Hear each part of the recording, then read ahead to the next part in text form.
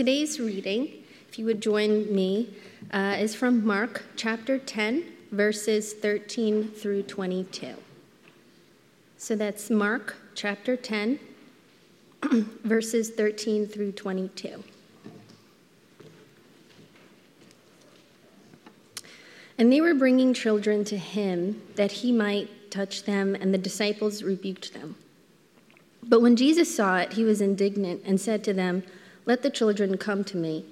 Do not hinder them, for to such belongs the kingdom of God.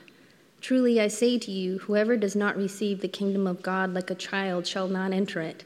And he took them in his arms and blessed them, laying his hands on them. And as he was setting out on his journey, a man ran up and knelt before him and asked him, "Good teacher, what must I do to inherit eternal life?" And Jesus said to him, "Why do you call me good? No one is good except God alone. You know the commandments. Do not murder. Do not commit adultery. Do not steal. Do not bear false witness. Do not defraud. Honor your father and mother." And he said to him, "Teacher, all these things I have kept from my youth." And Jesus, looking at him, loved him and said to him, "You lack one thing. Go, sell all that you have and give to the poor, and you will have treasure in heaven. And come, follow me." Disheartened by the saying, he went away sorrowful, for he had great possessions. This is the word of the Lord.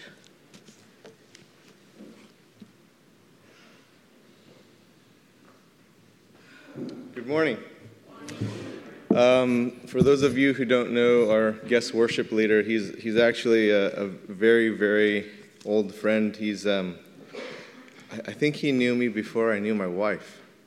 Right, Chris? Yeah, when I was single. It's a long time ago. So, I've had 4 kids since. So, Chris, who has 4 of his own, I modeled my life after him. So, I'm glad he stopped at 4. So, but Chris has been with us from way long ago. I don't know if you guys know the history of Regeneration. We used to meet at this rave hall, this nightclub. That's kind of where we started, and that's where we actually found Chris playing at the rave. No, I'm kidding. But that's where we used to meet, and that's where Chris was, and that's where we used to clean up dirty things before meeting at church, because it was a rave hall. So if you want to hear of any dirt on Regeneration, on my life or whatever, just talk to Chris, and he can fill you in. And then I will be praying for you right now, because you should be concerned with other things. Okay. God, we thank you for old friends like Chris, and we pray, God, that you would speak to us through your word. We desire to hear from you, and so may you give us the sensitivity, the receptivity to hear from you. In Jesus' name, amen. We're going to look at identity this morning, and when we look at identity, we tend to look at things like ethnicity, socioeconomics, education, vocation, some other status types of identifiers. And Christianity actually, what it does is it inverts all of those things.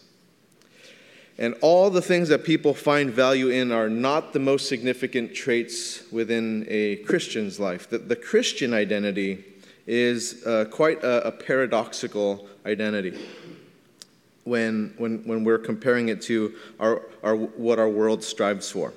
You look at Mark chapter 8, verse 35. It reads this: "For whoever would save his life will lose it, but whoever loses his life for my sake and the gospel's will save it." So it's this inverted way of thinking in comparison to our me-first society. Our world tends to belong to the privileged, the rich, the powerful, the significant. But this is what Jesus said, starting in verse 13. "And they were bringing children to him that he might touch them, and the disciples rebuked them. But when Jesus saw it, he was indignant, and he said to them, 'Let the children come to me. Do not hinder them, for to such belongs the kingdom of God.'" Now, Jesus wasn't simply saying the kingdom of God belongs to little people. That's not what he's saying. He's saying the kingdom of God belongs to the vulnerable, the weak, the disadvantaged, the powerless, the insignificant. And so this is just this really enigmatic way of thinking, right? And it's really hard to understand this in our modern day kingdoms of the world that don't think this way.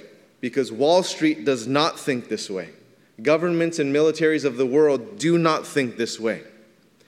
The kingdom of God is completely reversed. And we can't receive the kingdom of God the same way that other kingdoms are received. Now, it's not some punitive thing, right? It's this. We won't feel at home in God's kingdom if we are prideful, if we do take advantage of other people, if we attempt to buy our way in or politic our way in, that we think we are more important than other people. We just won't feel at home in the kingdom of God. It's not some punitive thing that, oh, then you don't get it. You just won't feel at home there. We will feel totally out of place in the kingdom of God if we're not like a child. Now, verse 15, truly I say to you, whoever does not receive the kingdom of God like a child shall not enter it. So Jesus, from the very beginning of his ministry, told people in Mark chapter 1, verse 15, the time is fulfilled and the kingdom of God is at hand. Repent and believe in the gospel. So Jesus is king. And he came to declare his kingly rule. His kingly reign is being established in the lives and in the hearts of his people. The miracle Jesus did, that he did, they were evidence of his rule over his creation. To heal people who have disease, to raise the dead, to cure disability. All those things were under his control. The mastery over nature. And so Jesus invites us to come under his reign, not as subjects, but to reign with him. And that's the essence of what is happening today. One of my favorite philosophers, I heard him say at a lecture, his name's Dallas Willard. He died a couple of years ago. And he says this about discipleship to Jesus. He says, we are training for reigning. We are training for reigning. That we're not subjects to God. We are training to reign with him. We are his children. There is an inheritance for us. There is a passing down. And God is training us to reign. But our training is not in politics. It's not in military strategy. It's not in currency manipulation or tax loopholes. In how to be the 1%. It's not in that. Our training involves losing our lives. For Jesus' sake, for the gospel's sake. Our training involves being like a child. Let's look at verse 13 again, just for some quick observations. They were bringing children to him.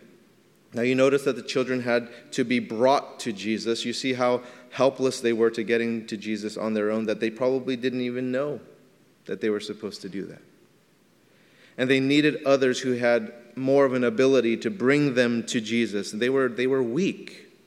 And it was their caregivers who brought them to Jesus. Now you'd think that the disciples, after learning from Jesus, would make a wide path for these children to come and meet Jesus. You'd think that, but they don't. Verse 13 says, and the disciples rebuked them, which caused Jesus to be outraged at their action. But when Jesus saw it, he was indignant. What Jesus saw from the disciples was unrighteousness, injustice.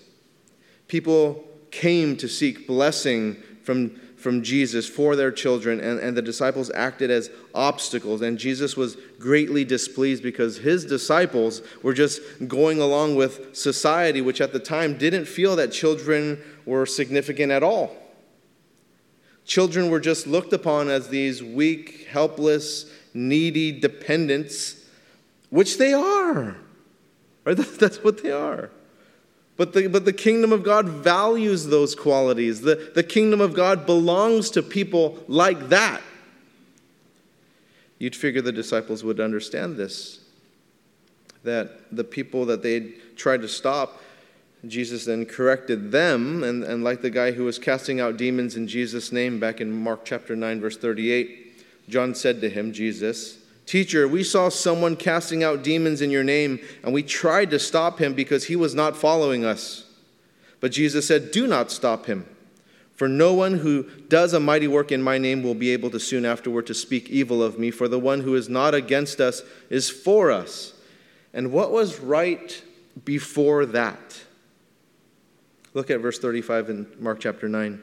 And he sat down and called the 12, and he said to them, if anyone would be first, he must be last of all and servant of all. And he took a child and put him in the midst of them, and taking him in his arms, he said to them, whoever receives one such child in my name receives me.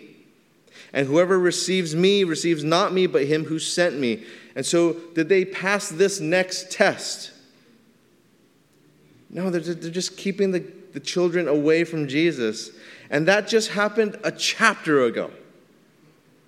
Right? And here we are in chapter 10, verse 13. And what Jesus said a very short time ago was not followed. And in no way am I judging the disciples, because how often is this me? I study and read, and I hear something, and I learn from it, just to find out a short time later that I violate it.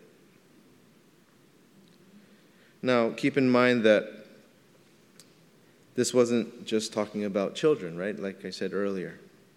We see this in verse 14 of chapter 10. Let the children come to me, do not hinder them, for to such belongs the kingdom of God. In other words, people such as these, people like these children, not that they're minors and that they're little people. See, Jesus wasn't talking about childish people. He was talking about childlike people, vulnerable, needy, weak, helpless people. Verse 15, truly I say to you, whoever does not receive the kingdom of God like a child shall not enter it. This is an important point to make. It's like a child, childlike. It is not childish. See, there's a huge difference between the two. Huge. Here are some signs of childishness according to many psychologists. I found the data in actually multiple sources, whether it's Psychology Today, to Focus on the Family, it's relatively all the same. And here are a list of them. Emotional bursts, right? Children, younger children, they cry, they pout, they throw tantrums when things don't go their way. Childish, that's not childlike. Blaming. I see some smiles. Some of us must have young children, right? Blaming. Children, they look to blame others rather than owning their own mistakes. Lying. They lie to get out of trouble than dealing with reality. They start name-calling. There are personal attacks rather than attacking the issue. They have really poor impulse control. That one I get a lot. That one I get. They say things and they act without thinking about them, right? They are self-centered, they bully, they're narcissistic, they're immature defense mechanisms, right? Their defense is an offense rather than listening and then problem solving. They have an inability to learn from their mistakes. That actually sounds like a lot of adults I know, right? Childish, right? Not childlike. And that's not what Jesus is calling us. Jesus was not encouraging those childish behaviors, but he did say to receive the kingdom of God like a child, like a child. See, there's some wonderful childlike qualities. They're not all bad, like weakness, vulnerability, neediness, helplessness, and all that. There are some really great childlike qualities, like faith. Isn't it amazing that a child can put their faith in a parent that is actually not that great? That they can put their faith in, that they have a trust, that they have a sense of wonder and curiosity and creativity, that they, for the most part, they're teachable. So not all childlikeness is weakness, but we do know that the kingdom of God belongs to the vulnerable and the weak, the disadvantaged, the powerless, the insignificant. And you look at whom Jesus butted heads with and who was readily welcomed into the kingdom. So it's like it's the childlike and not the childish who belong to the kingdom of God. One of the best qualities of humanity is that we can achieve so much. It's also one of the worst qualities of humanity is because we believe that we can achieve anything. And this is not a true statement. I know some of you will disagree with me, especially maybe some very positive people who believe that a person can achieve anything in life. And that's a lie. Isn't it? I mean, really think about that. Can I ever be an NBA basketball player? Ever.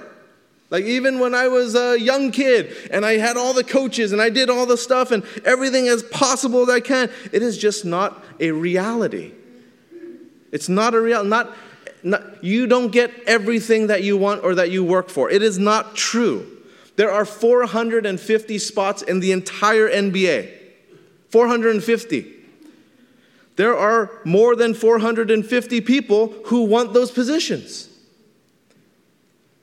Not only this, but anyone around my height can only really play the guard position. Really. So there are less than 200 spots for somebody my height. And about 1%, it's about 1% of NCAA basketball players, NCAA Division I, make it to the pros. 1%. I couldn't even make an NCAA team. I couldn't even make a college team. How am I supposed to think I can achieve anything? And we tell kids this when it's not true. That's not true. And this is a problem of some religious people because they often believe that they can achieve their way to God. And you can't. You cannot earn your way to heaven. You can to hell. You can choose to be separated from God, but you can't earn your way to heaven. Romans chapter 6, verse 23, for the wages of sin is death, but the free gift of God is eternal life in Christ Jesus our Lord. Wages, what we earn, the wages of sin is death. Hell, separation from God. But the free gift of God, you can't earn that. It is a free gift. It's free. There's nothing to earn. It's God's grace. Is eternal life in Christ Jesus our Lord. And this is what we're going to encounter in this next section of Scripture when this man ran up to Jesus and asked, "Good teacher, what must I do?" You don't get it, son. What must I do to inherit eternal life? That's not even the right question to ask. The gospel, the good news, wasn't about what we need to do. The gospel is all about what Jesus did, what he already did. And that's one of the beautiful qualities of childlikeness, the childlike faith, trust, wonder in what Jesus did, not what I have to do.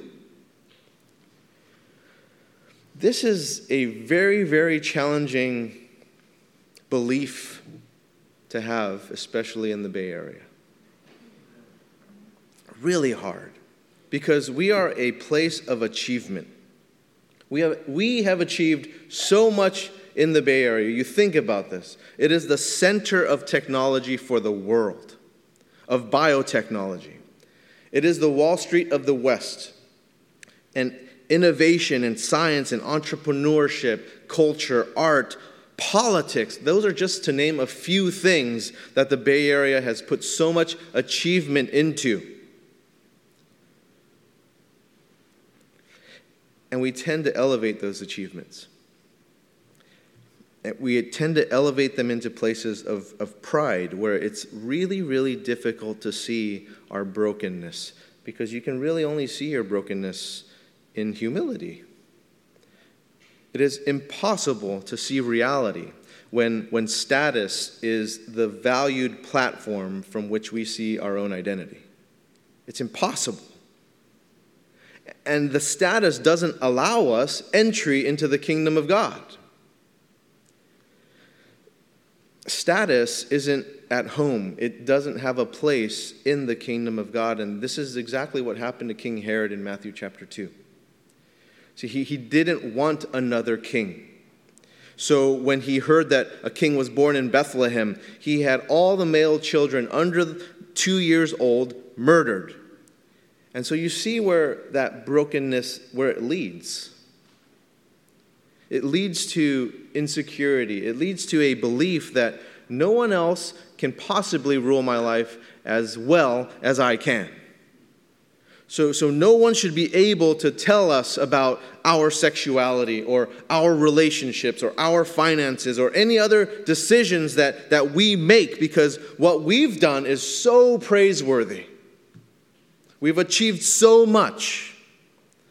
But then it goes back to praising creation rather than praising the Creator, which is an ironic thing. Because you even look at your own iPhone, right? Your models come and go every year. And that praise is really short-lived. But there was a movie made about Steve Jobs. And people still, even after his death, writing books and creating movies, and they're looking at the Creator. And we can talk a lot about rockets and electric cars and alternative energy, but we don't praise those creations as much as we praise those innovators and those creators like Elon Musk. And so I find people's reaction to the gospel, the good news, inconsistent with what we deem as praiseworthy in our world, where creation is praised over the Creator. We don't really do that in our world, yet we do that kind of like in those heavenly spaces where we believe we can achieve anything, even the entrance into the presence of God. But the kingdom of God it's a paradox.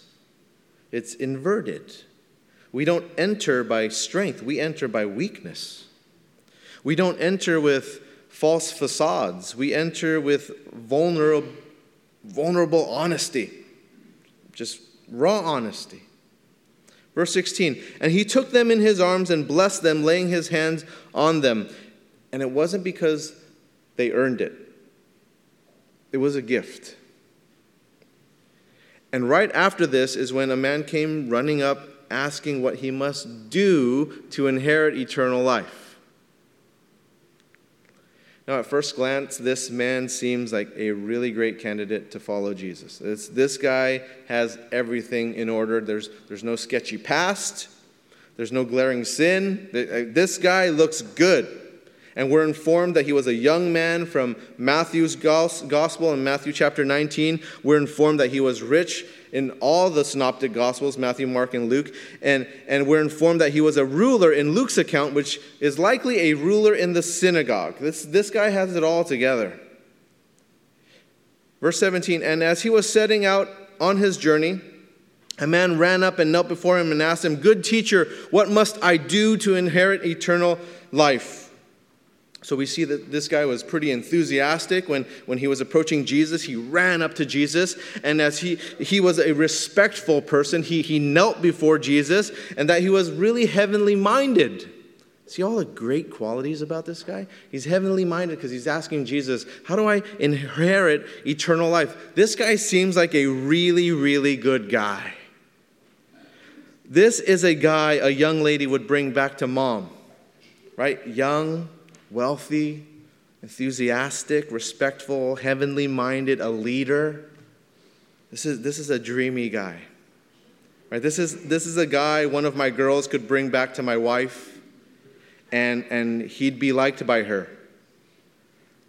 It really doesn't matter what the guy is like when they bring them back to me, because I know I won't like him.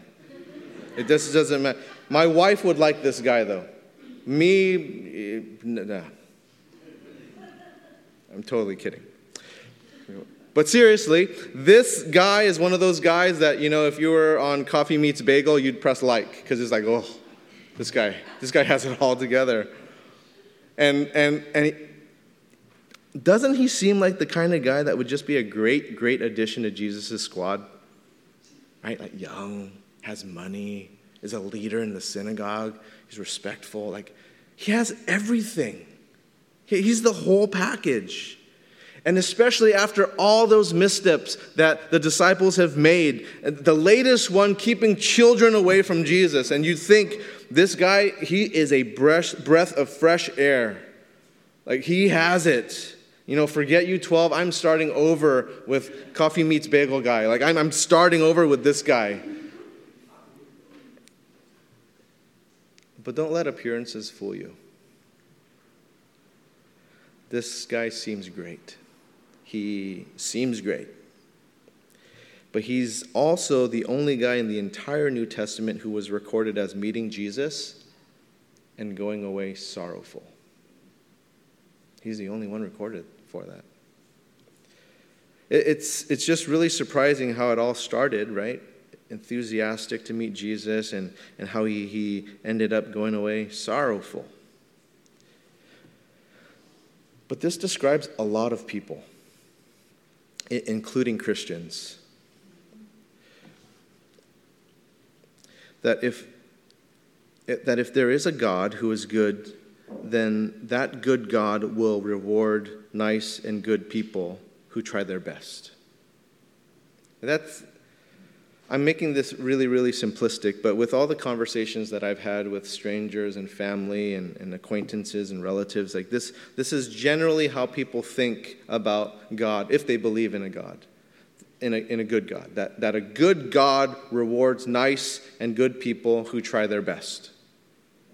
And you can try this experiment, go down to the lake, and I think you'll about get the same type of thing.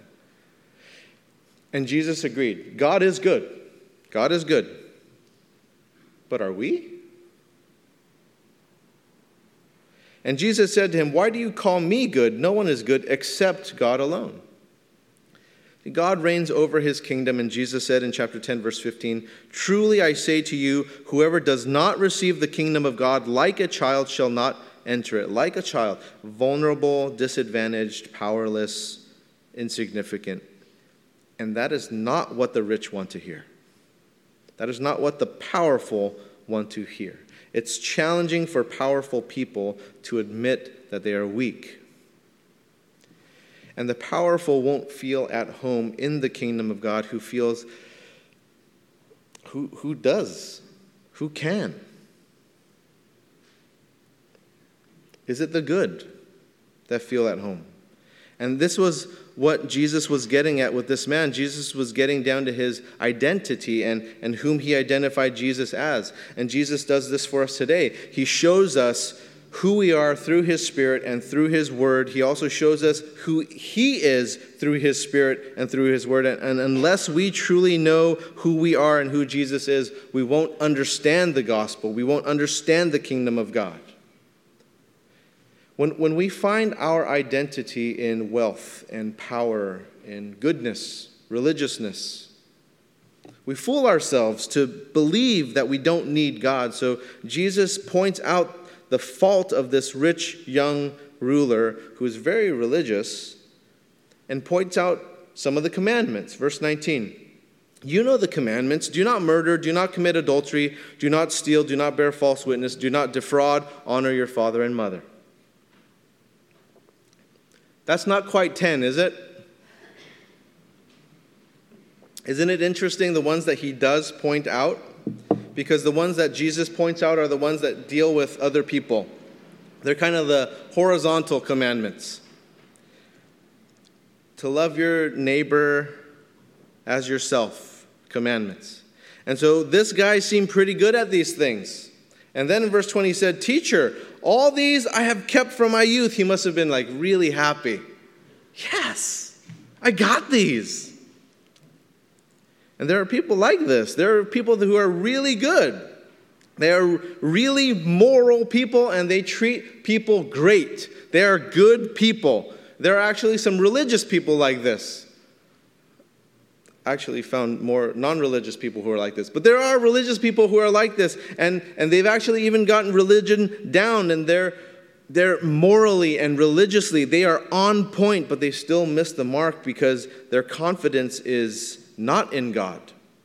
It's in themselves. It's in their flesh, and it's in what they can do. That was Paul. That was the Apostle Paul. Let's read about Paul, because this is exactly who he was. Philippians chapter 3, starting in verse 3. For we are the circumcision who worship by the Spirit of God and glory in Christ Jesus and put no confidence in the flesh, though I myself have reason for confidence in the flesh also.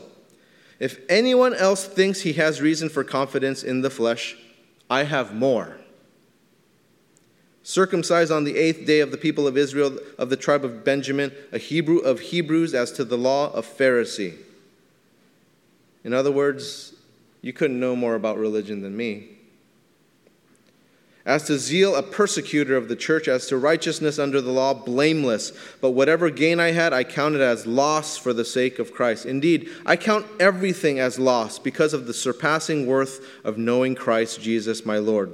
For his sake I have suffered the loss of all things and count them as rubbish in order that I may gain Christ and be found in him, not having a righteousness of my own that comes from the law, but that which comes through faith in Christ, the righteousness from God that depends on faith, that I may know him and the power of his resurrection, and may share his sufferings, becoming like him in his death, that by any means possible I may attain the resurrection from the dead. Not that I have already obtained this or am already perfect, but I press on to make it my own because Christ Jesus has made me his own.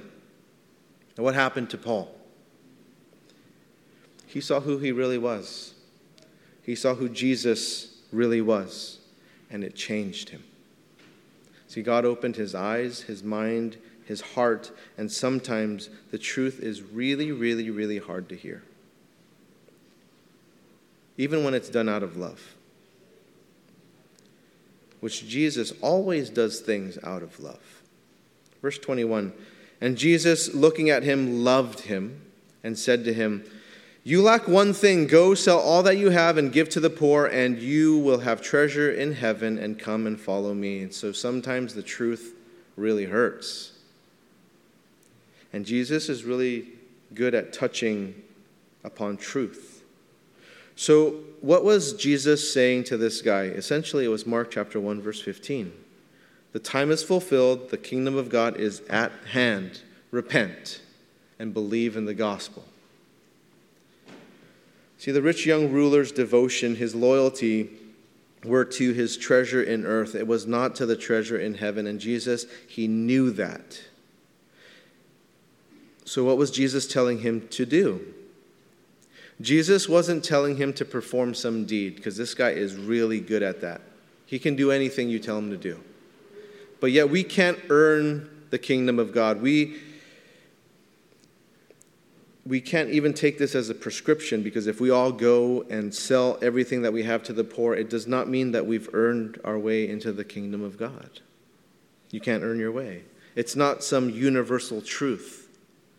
What is the universal truth is that this rich young ruler had to get rid of his idol. That's a universal truth. And his possessions were his idol. Now you look at the commandments Jesus pointed out and the ones that he didn't point out. It was obvious to Jesus which ones that the man broke. And so Jesus left those out. He left out the very first two commandments. You turn to Exodus chapter 20. It starts in verse 2. It says, I am the Lord your God. And then verse 3, you shall have no other gods before me.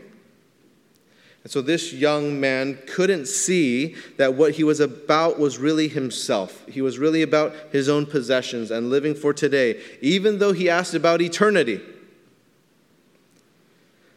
Why does he even ask the question about inheriting eternal life? Well, everything lined up for this guy. Yet there was still some doubt in his relationship with God. And even with all that would seem to fulfill an individual with wealth and power, status, youth, morality, well-mannered, something was still missing within, even though others saw nothing but greatness in this guy. This guy is representative of people who believe that they can achieve anything on their own, including heaven, that if they are good, they'll earn a place in the kingdom of God. But that is not true because we cannot earn that. It can't be earned. It is a free gift. And the commandments aren't a series of steps to get someone into heaven. It's not 10 steps to get into heaven. The commandments serve as reflections of the conditions of who we are.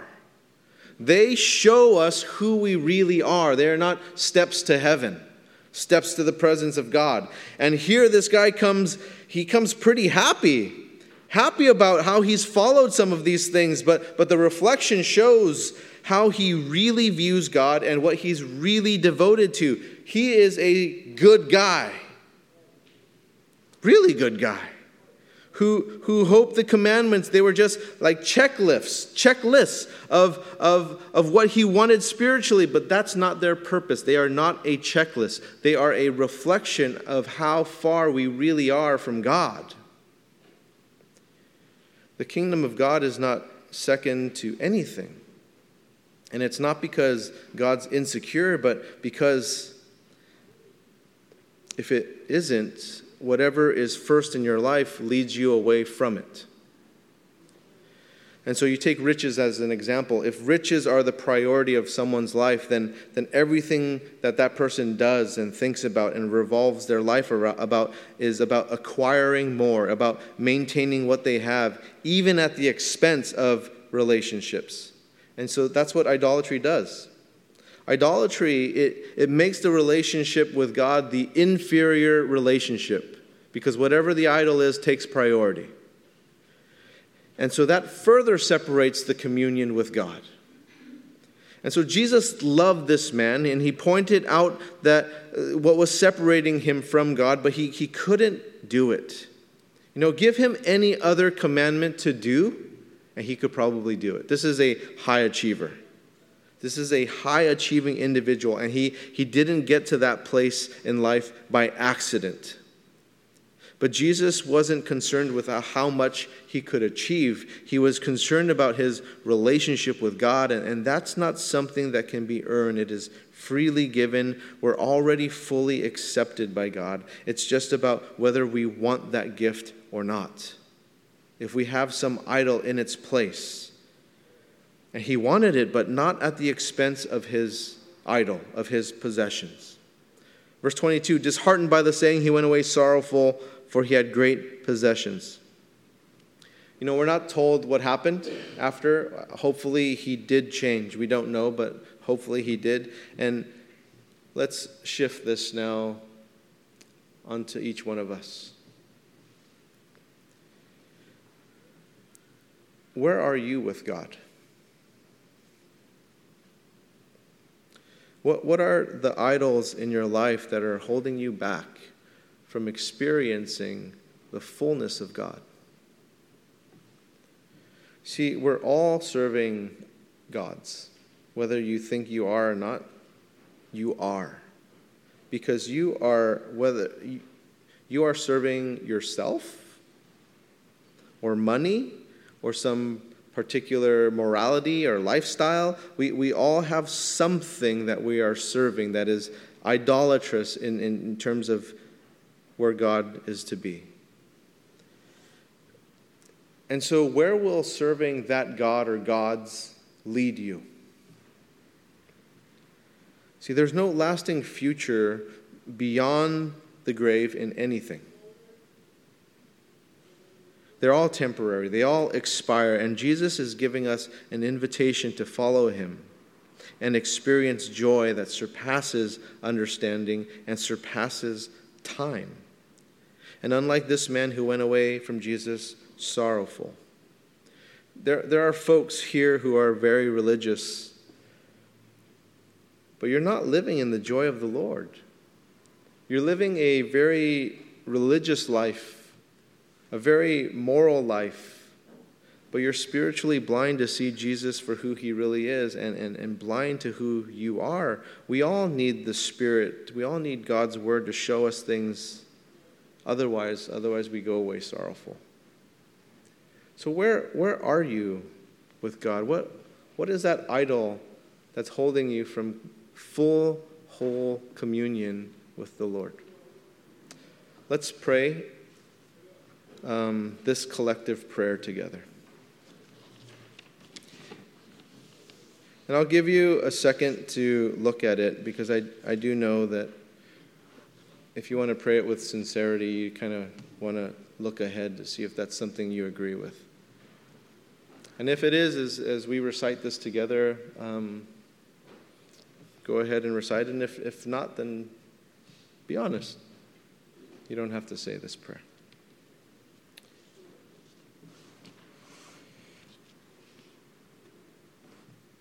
Had enough time? All right. Loving Lord, thank you for your word. Thank you for calling us to live in spirit and in truth, to care for those who are weak, needy, hurting, and marginalized. We pray that we will be responsive to this word, that with childlike faith we will obey the truth we have heard, trusting and depending on you as our good Father and Holy King. Forgive us for trying to approach you on our own terms, for the ways we excuse ourselves and justify wrongful attitudes. We lay down our pride, self-righteousness. Cleanse us with the blood of your Son, our Savior. Reawaken in us the wonder, humility, and awe as we seek to live for you and your kingdom. In Jesus' name we pray. Amen.